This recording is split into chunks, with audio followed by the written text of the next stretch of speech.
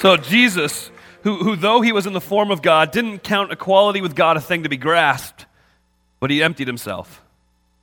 And he took upon him the form of a servant, being born in the likeness of man, and being found in human form, he humbled himself, and he became obedient to the point of death, even death on a cross. Therefore, God has highly exalted him and bestowed upon him the name that is above every name, so that at the name of Jesus every knee should bow, in heaven, on earth, under the earth. Every tongue will confess that Jesus Christ is Lord, to the glory of God the Father. That is what we just sang about. That is what we're going to talk about today. So let's pray together. Father, I thank you for Jesus Christ. I thank you that though we were weak, he is strong. Though we are in darkness, he came with great light. Though we walked in death, he came and brought us life. Lord, I thank you for the finished work of Jesus on the cross, that he was willingly crucified in my place and laid in the tomb, and then came alive. He took back his life because he's God. And he lives. And we will too. Lord, remind us of that. Remind us of the great hope we have, not in anything else, any possession, any relationship, but Father, remind us of the great hope we have in Jesus Christ. Guide my tongue. It's in Jesus' name I pray. Amen. Amen. Please have a seat. Take your Bibles, go to 2 Corinthians chapter 9. That's where we're going to be this morning, 2 Corinthians chapter 9. You'll notice, and some of you may have known this already, but we have a baptismal pool set up here in front of me that serves two purposes. If I completely get out of line, you can throw a ball at a target. We're just not telling you where the target is, and I can get dunked. Maybe. At the end of our service this morning, we have the opportunity and a privilege to see a few of our folks that call Uniontown home baptized. And I'm not going to talk about that now because I will not have time to do the message then. I'll have to do that later. But baptism really is a picture again of what we just sang. This morning we're talking about something that isn't necessarily common sense to a lot of people in today's culture, and that's generosity. I think sometimes we hear the word generosity, and in our cynicism, we freak out because that's all the church ever talks about is money, right? That's all we ever talk about is finances, right? But I want to make sure I make this clear. Our generosity is a direct reflection on our understanding and grasp of the gospel. As we understand how generous Jesus Christ has been to us, so we'll be generous to others. This isn't just about money. This is about your time. It's about your energy. It's about your talents. This is about your influence. And that's what we're going to talk about this morning is how can we be generous with those things? What does it look like? And what is the outcome of generosity? So if you look at 2 Corinthians chapter 9, I love the way that Paul starts it. You can tell he's a preacher. Because he says in 2 Corinthians 9, verse 1, now it is, in my version it says, superfluous for me to write to you about the ministry of the saints. What he's saying is, it's unnecessary for me to write to you about this ministry. It's needless for me to talk about this ministry. And then he goes on for another chapter to talk about this ministry. So he's a good preacher. So he says, it's superfluous for me to write to you about the ministry for the saints. Verse 2 of chapter 9, he says, because I know of your readiness, and I've boasted about you to the people of Macedonia, saying that Achaia, which is where the Corinthian church is located, has been ready since last year. Your zeal has stirred up most of them. But I'm sending the brothers so that our boasting about you may not prove empty in this matter, so that you may be ready as I said you would be. Otherwise, if some Macedonians came with me to find that you're not ready, man, we would be humiliated, to say nothing of you, for being so very confident. So I thought it necessary to urge the brothers to go on ahead to you and arrange in advance for the gift that you have promised, so that it might be ready as a willing gift, not as an exaction. The point is this: whoever sows sparingly will also reap sparingly, and whoever sows bountifully will also reap bountifully. Each one must give as he has decided in his heart, not reluctantly or under compulsion, for God loves a cheerful giver. So I'll be upfront and honest here. This message is going to be a little bit disjointed, it may seem at times. As you're looking at this, and Paul is talking to the Corinthian church, he begins by talking about something that we haven't necessarily spent any time on yet when it comes to the idea of generosity, and it's this. It's understanding that the Corinthian church had a stewardship of influence. There's stewardship. Again, let's go back. That's a Christianese word. I admit that and own that. So let's go back. Stewardship means managing somebody else's property. It's good management. It's taking care of that property. And what Paul is doing in this context, he is writing to the Corinthian church, who is a pretty wealthy church in this area of the world. And then if you go north from that Corinthian area, you get to this Macedonian area, churches that are in the Philippian church, the Berean church, the Thessalonican church, and those churches not wealthy at all. In fact, they're going through some extreme difficulties at the time. Another place that's going through extreme difficulty is the church in Jerusalem. And so Paul had heard about the difficulties the church at Jerusalem had been having. And so he had said, let's take up a collection. Let's take up a love offering. Let's take up an offering so that we can help these people who are in great need. And so he spread the word, and the Corinthian church went bananas over it. They thought it was the greatest idea ever. Now you fast forward a year, which is where we find ourselves in 2 Corinthians 8 and 9, and you find that although a year before they were enthusiastic and excited about this giving, they actually had not given a gift yet. And so Paul is addressing those issues here. What he says to them here in this immediate context is, your enthusiasm, your zeal, your excitement, the end of verse 2, it stirred up the Macedonian church. They got excited when they heard that the Corinthians were excited about giving to this offering. And so because of their enthusiasm, because of their zeal, the Macedonian church got excited. They got enthusiastic. They got filled with zealousness, and they began to take up an offering. And Paul says, you need to understand, you have an influence, and your decision in this area of the offering created a stir among the people. It's contagious to see other people get involved and active and excited about things, isn't it? There's a contagiousness to it. It's funny, is this week I'm blowing through my head trying to picture what this zeal and stirring somebody else up to zeal looks like, and remembering back to when my kids were little and thinking, yeah, that's probably too outdated of an illustration of it. And then yesterday it happened again, so it's like, oh, it's a perfect illustration. It's where one child decides out of nowhere it's time to race. There's no hints that it's coming. There's nothing. It's just all of a sudden like, we're racing, and they start running. Now, normally what would happen is if it's me they're doing it against, to be like, yeah, I'll see you when I get there. Have a good time. I don't want to pull something. I'll take my time. But when it's the two kids together, ooh, those are fighting words. We're racing, and you didn't give me a heads up. I'm going to catch you. And if they don't happen to catch, then you know what happens? In 5 minutes, they're doing something else, and all of a sudden it's like, I'm going to eat this faster than you're going to eat it. I wish it worked like, I'm going to clean my room faster than you're going to clean your room. It never seems to catch on like that. But there's this zealousness, there's this enthusiasm, and it's contagious, and it just kind of carries. And that can happen when you see somebody who is excited about something that's happening. So right now, we have a pile of people in Jolo, West Virginia, or making their way back here soon. And if you've been watching those things, those updates on Facebook, they are excited about the ministry that God has given to them in that area.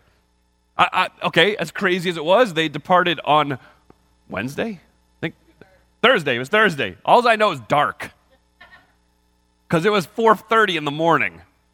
And it's 4:30 in the morning. I'm a morning guy, but not that much of a morning guy. And I arrive over at Liebno's to say goodbye and pray for them. And I get there and I'm dragging. But you know who wasn't? Deb Liebno.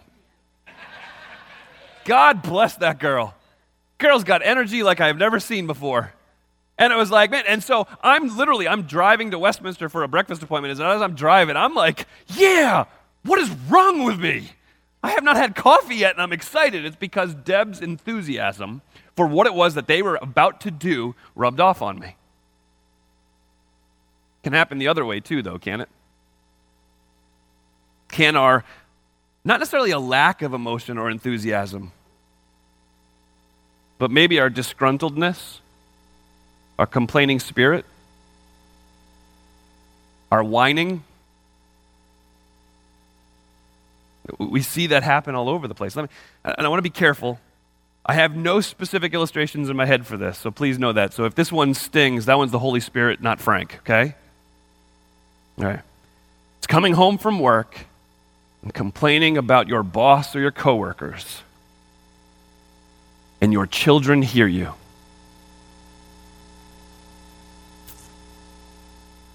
It's standing outside of someone's home or in the lobby or in the parking lot and shredding politicians. Or standing in the lobby or the parking lot and shredding the Ravens. Go ahead, it's fine. There's going to be football in heaven. I don't think you'll see the Ravens games there, but oh, snap. They're just starting now. I had to get one in. Probably won't even do that one in second service. That's all right. So it is. It's okay. So let's just love you. I love you. But I'm going to lay this out. It's complaining to somebody at the church about something with the church, and that person has nothing to do with the decision, nor can they make it any better. That's contagious. It's toxic. It creates problems. You have an influence, and we all do. And you know what? My greater problem with that toxicness about talking about the church with other people isn't how it affects myself or the elders or other leadership. It's how it affects your children. We have a crisis on our hands, don't we? And there's a lot of discussions we could have about it. All right. We're bleeding kids when they get to be in college age. We're not able to keep them. Well, first of all, I'd say we never had them, so it's hard to keep them when you don't have them, okay? Secondly, when all they hear is mom and dad complain about the church, why in the world would they go? You have an influence. And that influence gives you a remarkable opportunity. Think about it. In an age of constant complaining, of finding fault, of bickering, in fear-mongering, and in blanket ignorant statements that are made around the world all the time, what an opportunity we have to be the light. What an opportunity we have from God to stand in the darkness and be the one who gives the benefit of the doubt. To stand in the middle of the darkness so overwhelmed with the grace of God in our lives and the thankfulness for what God has done for me in Jesus Christ, that other people see it and take notice, not of me, but of someone that's in me. So what does that look like? We need to steward our influence well. We need to manage our influence well. So a very practical application of this is be careful with what you post on social media. Be careful with what you're giving approval to on social media by liking it or sharing it or posting it. Some of us aren't aware of when we click a button, how many people actually see that. I was reminded of that in the last couple of weeks. Somebody who I love and respect a great deal liked something in order to file it so that they go back and find it again. Problem is I don't get that explanation, and I see this thing pop up, liked, and it's like, be careful of your influence. It means to pray for your church and the church leadership with your kids. It means to honor your boss and your coworkers even in your own home. It means to pray for the president. You heard that, right? Something we're commanded to do. Have you? Don't be the one who posts, talks, whines, complains, and berates the politicians. Be the one who's obedient to what God's called us to do and prays for them. But let's get back to the topic at hand. So how do I manage my influence in the area of generosity? It means demonstrate hospitality and service and generosity in and around and with your family with your coworkers, with your neighbors. Do it with the understanding that your influence affects other people. And when you do it with a certain spirit.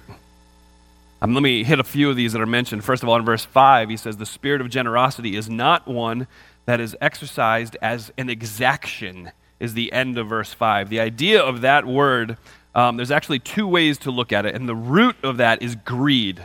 And so I've weighed and measured and wrestled with which way this word goes, and I think it actually has application both ways, so I'm going to deal with both of them. I think it can mean don't be generous, okay, with a spirit of expectation that you're going to get something in return for your generosity. The idea is this: I'm going to give in an offering, and the church will then owe me. Or I'm going to give in the offering so that at the end of the year I get a giving statement and I can deduct all this from my taxes. That's not the spirit of generosity. That's actually a spirit of greed that's originating in you. I'm not saying don't take advantage of the perks that we get. Absolutely take advantage of it. But don't allow that to be the motive of your generosity. The other side of exaction is somebody else's greed. They come to you and they're going to force you to give to them. The idea is taking a rag, a damp rag, and wringing it out and getting whatever they can out of you. And Paul says, listen, don't allow this to be me standing up in front of you going, come on, let's do this. Come on, let's do this. So Uniontown, don't allow that to be what you're hearing from me right now. So our spirit in generosity, our motives in generosity cannot be one of exaction. Or if you go down to verse 7, it's not to be done reluctantly. The idea is to give out of sorrow with sad feelings. It's giving with regret. When you give with regret, that tends to mean you think you're giving away something that you think is yours. I'm never going to get that back again. That was a valuable lesson I learned in high school. I lived in a dorm in high school, and one of the most valuable lessons I learned was when you lend something to somebody, don't expect to ever see it again. Just reality. So as long as you're good with that, then you can give with the right spirit. You can give with that spirit too when you understand that what you're lending them isn't actually yours. It's God's. Cattle on 1,000 hills. Everything you see has been created and maintained by him. He owns it all, and he has given it to you to manage, not to possess. So we don't do it that way. We don't do it in verse 7 out of compulsion, under compulsion. The idea is under pressure. Being forced to give under compulsion is kind of the picture of you being accosted by the Girl Scouts. I love Girl Scout cookies, but the guilt. Would you buy my cookies, please? No. You can't say no.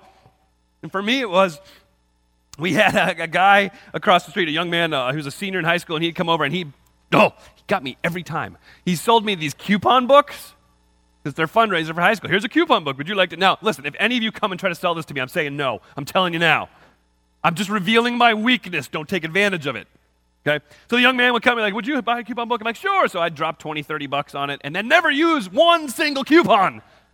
And my wife would be like, seriously? I'm like, it's a good cause. I'm encouraging the kid across the street. Kid graduates from high school. His little brother that year. You want to give out of compulsion? There it is. Sense of duty. I have to. May that not be our spirit here. I have to. No, instead, may our generosity be, the end of verse 5, a willing gift. It's a choice that we've made ahead of time. We have decided it in our own heart, verse 7 says. The picture is instead of that wringing out of the water from the rag, it's taking that bucket of water and just pouring it out. It's that willingness to give it. It's also the idea of a willing gift is also not a last minute gift where you come and sit and they're like, and now's the time for our offering. And you're like, oh man, I mean, think about that. What do I? Got a couple. There you go. That tends, actually, to be honest with you, that tends to be a greater in size gift than you anticipate. It's usually not you throwing nickels because people are looking. But it's still not what honors God. Instead, a willing gift is one that is intentional. It comes with forethought. It comes with understanding. It comes with preparation. And the final thing he says is this, it's cheerful giving, verse 7. That word cheerful in the Greek is actually where we get the word for hilarious. The Greek word is hilaros. Hilarious. Now, that doesn't mean we're going to have an offering based on laughter in here. Although that would be kind of cool, but that's not what this is pointing.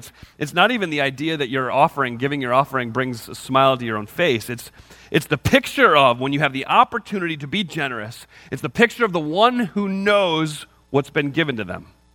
It's the one who knows that they should be, and they are rightly overwhelmed at the opportunity to be generous because they shouldn't have that opportunity. They're joyfully committed. They're understanding that God is generous, that everything is a gift from Him. They know that God has given you everything that you've got. And so you gladly give it. You're gladly generous with it because you're a good manager of the things that God has given you. Let me be clear.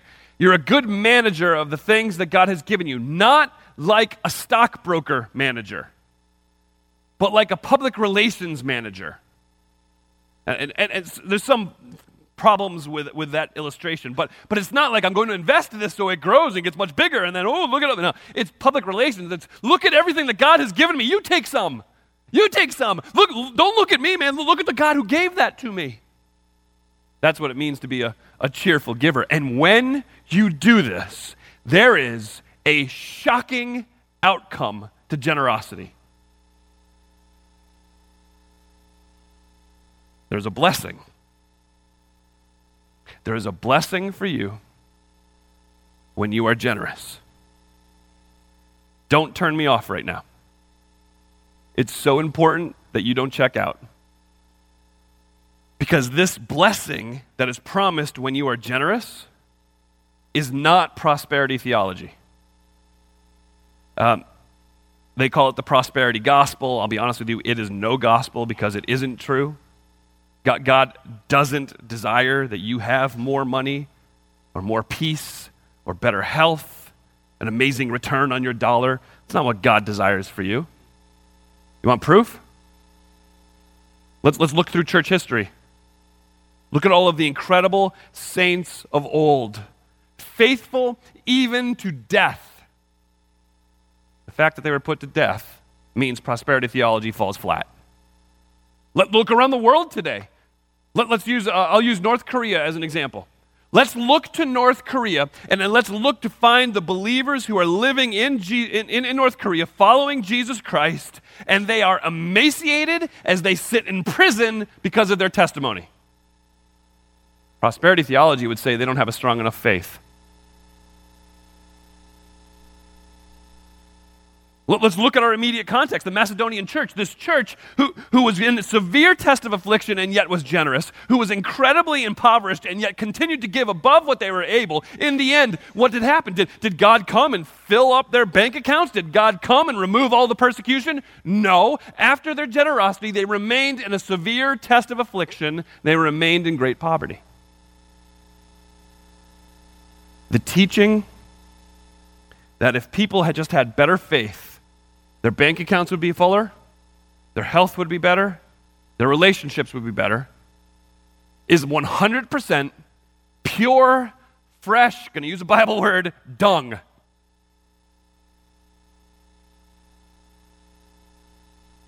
Let's look at the words of Jesus. The one who would find their life needs to lose it. Pick up your cross. Follow me. If they hated me, they're going to hate you. Sell all your possessions and give it to the poor. See, the prosperity movement is at odds with the current experience of faithful believers around the world. It's at odds with the historical church, and it's at odds with the very words of Christ. They take this principle that's found here in 2 Corinthians 9, and they twist it, and they make life about us. So I mean, it's very clear, the principle is right here. Whoever sows sparingly, reaps sparingly. Whoever sows bountifully, reaps bountifully. The idea is you put a little in the ground, you're only going to get a little at the end of the harvest. You put a lot in the ground, you're going to get a lot more at the end of the harvest. But the problem is that they're looking at that principle, they're saying, see, that's an investment in your portfolio. If you give a little to God, then your 401k is going to explode. Wrong. when you steward or manage generously, everything that God has given you, it is true. If I steward this little bit, I'm going to get a lot more. But the faulty thinking is that lot more is for me to enjoy. It's not. That lot more is for me to manage well again. This is, I'm being faithful in the little things that God says, if you're faithful in the little, I'm going to give you much more because you have proven that you understand how this works. Not, I've been faithful in the little things, I'm going to give you a lot more because you deserve a break. Wonderful retirement, great vacations, all the things you ever want to buy. No, because God knows that you're going to manage his resources well. Matthew 25 tells us that story, that parable about the leader who goes away, the owner who goes away, and he says, okay, here's 5 talents for you, here's 2 for you, here's 1 for you. I'm going to give these to you to manage while I am gone. And you know the story, the one with 5, he goes and he says, oh, look, I got 5 in return. And Jesus says, well done, good and faithful servant. Here's 2. Oh, well done, good and faithful servant. Here's 1. I hid it because I was scared. I didn't give you that to hide it. I didn't give that to you to protect. I gave that to you to manage. So the one who was faithful is given more to manage. We've got to get away from the idea of investment thinking when it comes to hearing about sowing and reaping. We've got to stop looking at this as a 401k strategy, man. Because if you look at it this way, you are selling yourself short. I'm going to settle for material prosperity. Absolutely not, man. We are promised something so much better. See, the outcome of generosity is hard to put into words. It's so overwhelming. It's big. The blessing you get from managing God's property well isn't a couple of lousy dollars in your account. You get the very smile of God. Think about that. This verse has blown my mind for a long time, and you look at it in this context, like, man, if you sow sparingly, you're going to reap sparingly. If you sow bountifully, you're going to reap bountifully. But listen, God loves a cheerful giver. So think about it. God and I are good because of what Jesus did, not because of my generosity. Okay, so God and I are good. It has nothing to do with generosity. That is separate. So my generosity isn't gaining myself a standing before God. I've been given my standing before God because of what Jesus did on the cross for my sins. Okay? So my generosity has no bearing on that whatsoever. But in being a faithful and a generous manager of what God's given me, I get to reap God's good pleasure. I have a desire to put a smile on the face of my wife, Stephanie. That is, okay, let's just be clear. That is one of my personality's greatest desires, is to put a smile on everybody's face. That's this goofy personality disorder that I have. I'm sure of it, but it's all right. But in particular, my wife. There is nothing worse than getting to the week before her birthday, or I'm just going to shoot honest, Christmas Eve day, and have no idea where to go and what to get her. I want a reaction from her. I don't want, and she knows, I don't want, oh, that's okay. I know you love me. I just want to be with you. Yeah. Man, I want to give her a gift that blows her mind. I want to give her a gift that makes her laugh. Even that uncomfortable, oh, this is too much giggle. I want to give her a gift that brings a tear to her eye. Because here, think about it. I have no problem whatsoever doing things in my sinfulness and my selfishness that bring other tears to her eyes. I have this desire in my heart to do something for the woman that I love, to put a smile on her face. So when she tells me what that is, why wouldn't I do it? A number of years ago now, leading up to her birthday, I must have asked 42 times, and she kept giving the same answer, and I wasn't buying it. And finally she's like, you asked what I wanted, Told you what I wanted. So the day before her birthday, I went to the hardware store.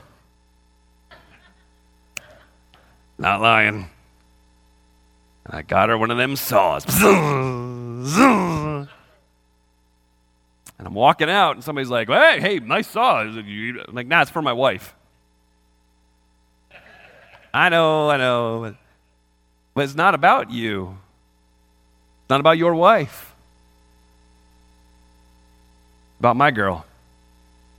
What she wants. If she said it would make her happy, why in the world wouldn't I do it? God loves a cheerful giver.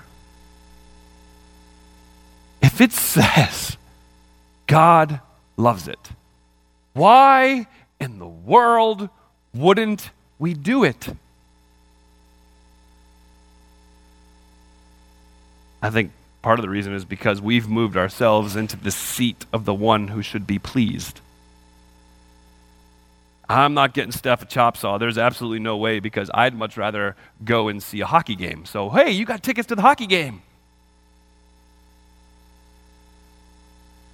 We do the same thing with God. Somehow we have become the object of our greatest giving, even though God himself loved us and sent his son while we walked in darkness to make a way for us back to God the Father. And he did that through the broken and shed blood of Jesus Christ. And he did it willingly. Our generosity needs to be properly motivated out of an understanding of the greatest act of generosity the world has ever seen. That as you walked in darkness, in brokenness, in your sin sickness, God showed up and rescued you. Man, you know the grace of our Lord Jesus Christ, that though he was rich, yet for your sake he became poor, so that by his poverty you might be made rich. That is the greatest act of generosity humankind will ever see. And there is nothing you can do to earn it because it costs too much. And there's nothing you could do to deserve it because you are far too guilty before him. But Jesus rescued you. And if you are in him, which means you have confessed with your mouth that Jesus is the Son of God, that he came and he died in your place for your sins, that he rose again from the dead. If you are in Jesus Christ, then you've experienced the greatest act of generosity ever. And a heart of gratefulness seeks to tell everybody around him about it. How generous are you? Let's pray together. Father God, I thank you that you love us with an unthinkable love. Father, I thank you that in Christ we're complete, we're washed, we're reborn. Father, that in Christ we have everything we need. God, I thank you that in Christ our sins have been forgiven, that in Christ we have a relationship with you that'll never be shaken. Lord, I pray that as we continue to gaze at you, that we would continue to be blown away by the grace that you've poured out for us. May we be a generous people, not because we need money, but because we have a God and a Savior who loves us, and we want the world to see it. May we picture his generosity well. It's in Christ's name I pray. Amen.